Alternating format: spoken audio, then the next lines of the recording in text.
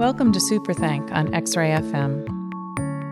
I'm so thankful for her giving me that sense of being able to choose joy no matter what. Men and women who are interacting with the world in a very different way than I had ever experienced before. My thank you is to the teachers at Humboldt School who didn't lower expectations even though they knew my mom was on drugs.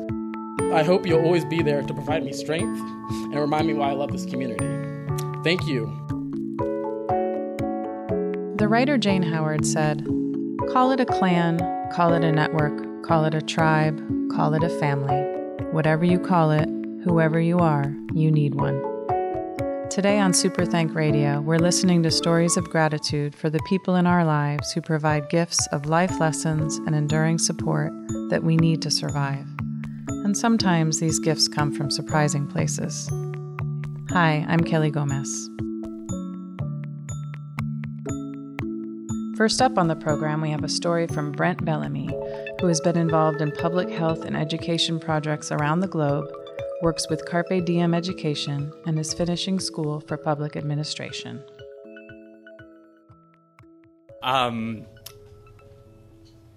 First off, imagine me, minus 12 years, minus probably 40 pounds, and less facial hair.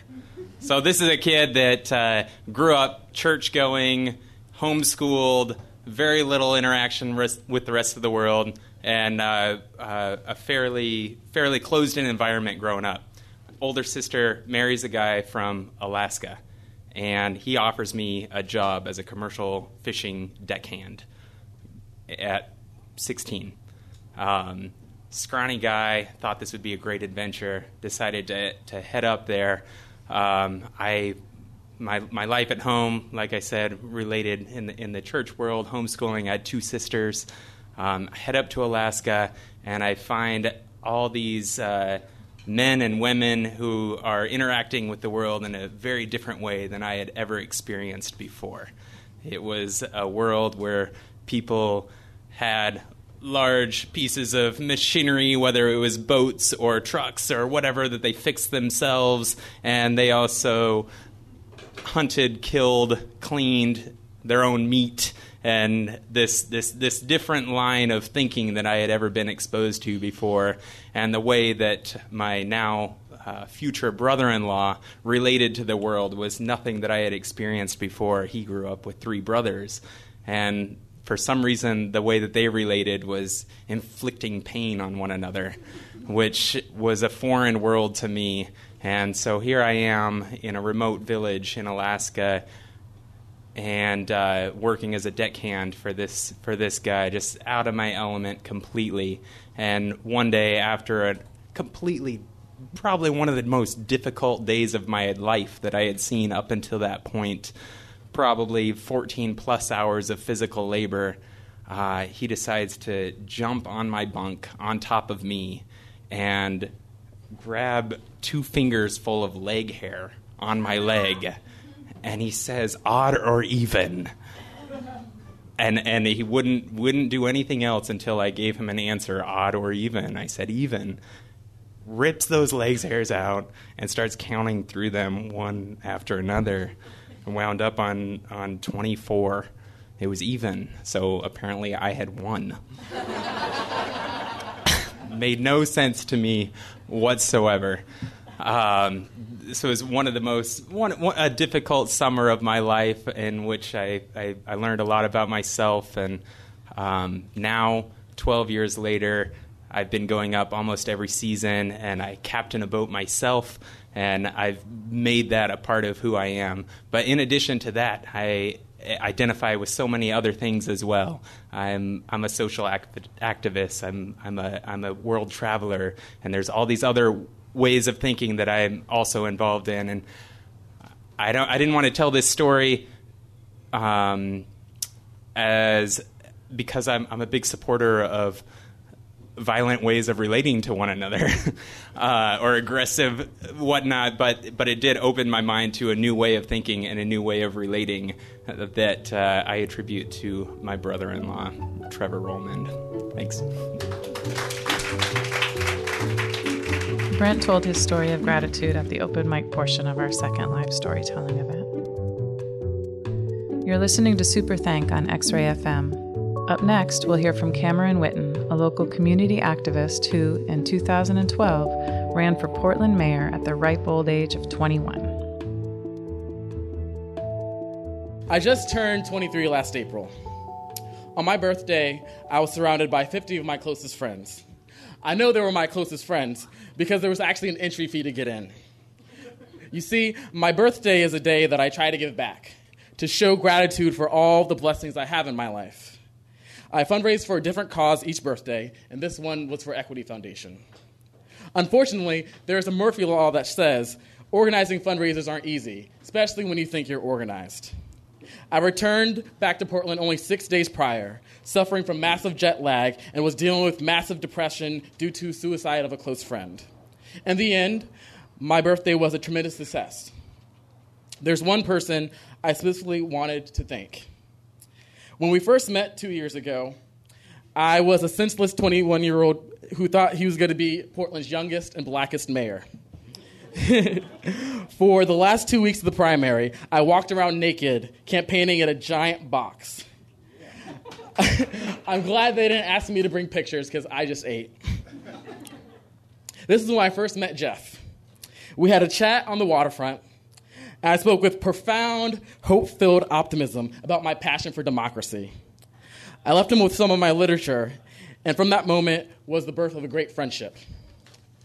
What's kind of funny is I actually don't recall meeting him.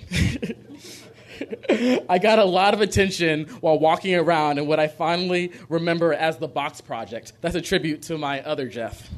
But a few months later, I ended up outside of City Hall with a new set of shenanigans. I was fueled by my own experiences of being homeless in Portland as a youth and decided to stage a 2-month-long hunger strike to address the crisis of homelessness in our community. Jeff was one of the first people to stand by my side. He brought me juices, called on the few friends that he had inside City Hall to help me, and even one time helped with a nasty little laundry incident. Turns out things get a little slippery when you're on a liquid diet. Sorry, there's that whole just ate thing. After losing 40 pounds during the hunger strike, Jeff was there when I needed to readjust to normal society. He invited me to events at his gallery where I built relationships with his family, friends, and colleagues. I was even given the privilege of using the Butters Gallery for 2 of my own fundraisers. When I went through an interior designer phase at my house, Jeff in his bulky van was there to help me move couches, 2 beds, a table, art, and a big list of other things. He was always generous with his time and helped me grow inside this small city that sometimes makes me feel like a lonely young black kid. And he was there when my life started to fall apart. In February, I found Mark, a man who we had provided shelter to for 40 days, had just committed suicide in my home. He was dealing with schizophrenia and intentionally overdosed on pharmaceuticals. I was the one who had to call his sister to deliver the news no one should ever have to deliver. It's one of the hardest moments in my life. You can guess that I wasn't in an emotional state to stay at my home at that point. Jeff stepped up again, and he offered me his studio. He gave me privacy and space for healing, and I was able to stay in that studio as long as I needed to. I attended Mark's funeral in Ohio and got back just in time to plan my birthday party. It's been a few months since then, and healing sometimes feels like an impossible necessity, but it's still a necessity. I recently got myself a new place, and Jeff's going to help me haul everything over, right? Right? So, Jeff, now that everybody in this room knows what an incredible, generous, and thoughtful person you are, I want to say thank you. You may have lied to me about being a vegan. You may love your dog Mojo more than you care about the rest of humanity, but you have a talent for art, and you always give more than you receive. Sometimes I feel like I don't deserve your friendship or support. I'm flawed and impatient, And for some reason, it seems like my life jumps from one emotional crisis to the next. But I hope you'll always be there to provide me strength and remind me why I love this community. Thank you. It means everything to me. Here's to 2 years, and hopefully many more. Cameron's friend Jeff was in attendance at the event, and they shared an emotional hug after he told his story. Superthank is a group whose mission it is to encourage 1 billion acts of radical community gratitude for the people and organizations that make our world the kind of place we'd all like to live. We also hope expressing that gratitude in a public forum will encourage more of the same. Today's collection of stories were told as part of Superthank's second live gratitude storytelling event held at Beach Street Parlor in Northeast Portland. You, dear listener, are invited to our next live storytelling event on July 29th. You can register online at eventbrite.com. Just search for Superthank. If you have a story to share with us, you can reach out via email. Go to superthank.org or call us and tell it on the voicemail 503-610-0855. 610-0855.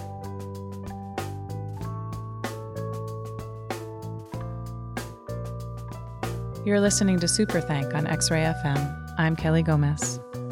Next, we have a moving story from Jeremy Bircher, a local filmmaker, classically trained musician, singer, and audio engineer.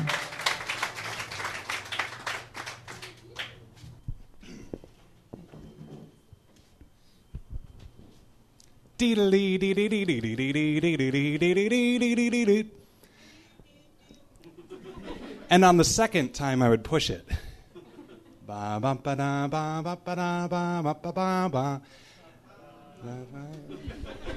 This is my grandma's doorbell, which was just the most fun thing when you're 8 years old and have spent the last quarter block running to her house.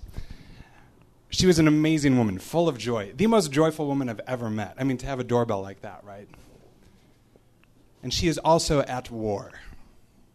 She's 93 and lives on a small lake and has a geese problem.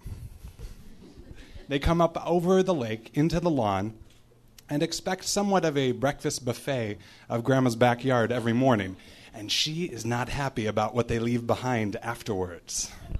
Thus has given a lot of time in the early morning to trying to get them back into the lake. First method, running around the yard, throwing her arms in the air, singing/yelling at them. Now what you have to remember is Grandma is super joyful, right? So as she's doing this, she's having a blast. My sister and I in the kitchen, like kind of laughing at her and with her. Didn't work out. The geese kind of realized that, hey, this lady's harmless. While she was having a good time, it didn't work all the time. Second method, a broom. Grandma's weapon of choice, right? And she would go yelling after these geese with their broom, and they would go back into the lake. That worked about 2 weeks. Finally, we had to up the firepower. And as any grandma has, she had a huge bookshelf. Books, trinkets from across the world, photographs of friends, all these things from her life.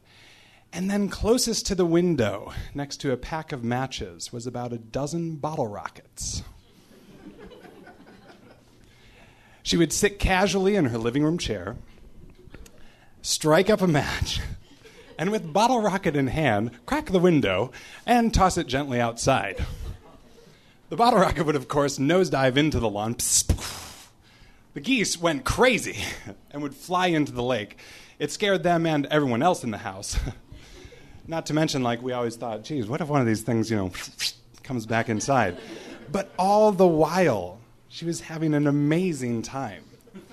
I'm so thankful for her giving me that sense of being able to choose joy no matter what, even if there's a flock of geese pooping on your yard. And I'm lucky enough to have 2 amazing grandmas in my life. The second one, who lives in Cleveland, Ohio, taught me the most about love than anyone else has in my life. And we would stay up late talking all the time, and we'd, get out all the old photo albums. And the one that she showed me the most was her wedding album. See, when she was 16, she met the love of her life, true love. And as soon as they were 18, they got married, like right away. She said it was the best time she had ever had in her life with this man. But when he looked at the sky, he saw his dream. He wanted to be a flyboy. And this being World War II, he could do that. He enlisted in the Air Force, got trained up, he was ready to go. But before he left, he had the love of his life right here, right? He told his brother, hey, man, I'm going off to war. If anything happens to me, make sure you take care of my wife, okay? He goes off to war. In the middle of the night, my grandma woke up one night. She couldn't fall back asleep for a week. A whole week. She was like sleepless. And that cycle was broken when she got a telegram delivered to her door. I'm sorry, ma'am, but your husband's been shot down. She was totally devastated, completely heartbroken. But among this hard time, the brother lived up to his promise and married her. Unfortunately, they weren't very similar at all. And it was an incredibly difficult relationship. They actually got a divorce after having 4 children together in 1950, when getting a divorce was pretty much like committing social suicide. There wasn't any community to back her up there and say, like, hey, what's going on? She was on her own. She managed to raise these 4 girls, working a variety of jobs, reaching out for help where she could, and tried to make the best life that she could and provide for them. All the while, she said that even though that marriage was as hard as it was, she had the children that she would have had with this other man. She could see his eyes in theirs throughout this. She's older now, and when she told me that story, I said, God, Grandma, out of all these hardships, like, how did you manage to get through all of that? And she says, I had enough true love in those 2 years to last me the rest of my life. And that stuck with me. But this story has an extra turn to it. A couple of years ago, she had a heart attack. And she's doing fine. She's better now. But that forever changed her life. She had a lot of treatment going on and a whole new diet to memorize. And in that treatment that she got, her first husband, who'd been killed in action, who was a veteran, had insurance that covered all of her medical bills for this. And she sees this perfectly well. Even though they didn't get to spend that lifetime of love together, he's still watching out for her, still taking care of her in her old age, just like they planned 60 years ago. I'm so eternally grateful for those vintage voices that had given me so much knowledge and wisdom throughout my life. And I can't help but feel eternally grateful for all those grandmas and grandpas out there who have a lifetime worth of wisdom if we would just stop and listen to their stories. Thank you so much. Grandmothers play a truly unique role in our lives, and Jeremy's were no exception. Up next on Superthank, Lakeitha Elliott, a community organizer specializing in social justice and LGBTQ issues and chair of the Multnomah County Democratic Party. So there's an E40 song that says, I remember when the world went crazy back in 1985. And I remember in about 1985 when the world went crazy for me. I was born in Northeast Portland. And when I say Northeast Portland, I don't mean NOPO, and I don't mean the Arts District. I mean real Northeast Portland, the hood. I mean when Safeway was called Unsafeway by people who didn't live in the neighborhood. So that's what I'm talking about when I talk about Northeast Portland, pre-Alberta, last Thursday and all those things. So in 1985, my mom decided she became addicted to crack cocaine. And again, that was a time when the world went crazy. It was the thing to do in inner city ghettos and neighborhoods. And so my story of gratitude is about, even though my mother began using drugs, I grew up in a strong, vibrant community in Northeast Portland. And so my thank you is to Northeast Portland. It's to the people who lived on the street, across the street from Jefferson, where I walked to Humboldt School, who looked out for me. The people who, again, like I said, my mom was on drugs, so the people who gave me shoelaces when I need them or put my hair in a ponytail when I need them. My thank you is to the teachers at Humboldt School who didn't lower expectations even though they knew my mom was on drugs. So that's my gratitude for those people. Again, the community was strong and vibrant. There, you'll hear that people were on drugs and that there were gangs, but I felt more safe then than I do often now in my own neighborhood. And so, again, my gratitude is to those people and those places. Humboldt. I went to Jefferson High School for preschool and for high school. And one of the major players in that story at Jefferson High School was my high school English teacher. And when I walked into her classroom, she had a sign on the wall that said, "Question everything." And that opened up to me, the black girl, the one that people didn't expect. If you listen to what the statistics say, I shouldn't be standing here right now. I should be in jail or I should be dead. I shouldn't be involved in my community. And so her having that sign that said "Question everything" opened up that me, a black girl who came from that background, could question why our schools were underfunded, why our teachers were paid less than other teachers, why we got the worst teachers in the district.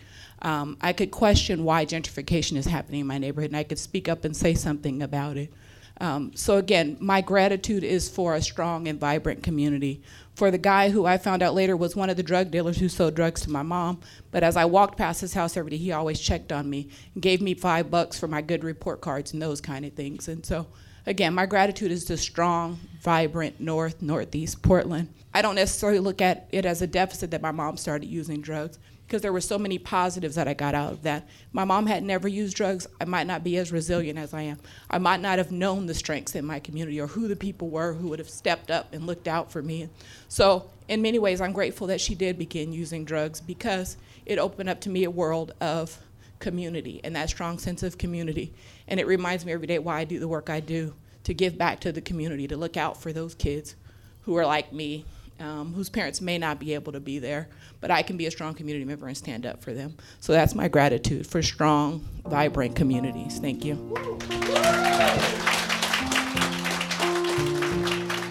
Lakeitha's story really speaks to the powerful roles adults play in the lives of the children around them. I got in touch with her English teacher, Linda Christensen, after the event, and I'm happy to report that they still have a strong relationship today. Our next story was told during the open mic session of our storytelling event by Chad Patesnick, a music instructor and band teacher visiting from Atlanta. Many years ago, I was just a young middle school child, and my mother was in Fort Lauderdale in the restaurant industry, and it was a industry of, those were the days of Fort Lauderdale, the cocaine industry, the mafia industry, the early 80s, and I was a child of that, and sometimes I wouldn't know at night where my mom would be or if my mom would come home. And I had a friend named Brandon, Alan Brandon Smith, who's here tonight, who's my best friend from those times. And he and his mother would bring me over and invite me over to their house. And knowing that my mother wouldn't be home at certain times or may not be home at all, and they took me in and gave me sanctuary to a place that were good to me. And Brandon and I had music in common. We were both in our high school band together. We performed in band together, and I'd like to thank him and his mother for taking me in as a youngster when I had nothing as a parental unit, no guidance, no anything. And I also had a younger sister who I had to take care of, who was 5 or 6 years younger than me, and not knowing when my mother would be home at nights, and the Smith family really took me in, and I'd like to really give gratitude to Brandon Smith and his family tonight. Thank you. Chad's story is another beautiful example of community members stepping into the caregiver's role and irrevocably shaping a child's life. All of our stories today really illustrate the basic human need to belong, to a family, to a tribe, to a community. The lives of all 5 of our storytellers would have been profoundly different had they not had the benefit of these influences. Who's your tribe? Super Thanks' next live storytelling event will be held on July 29th.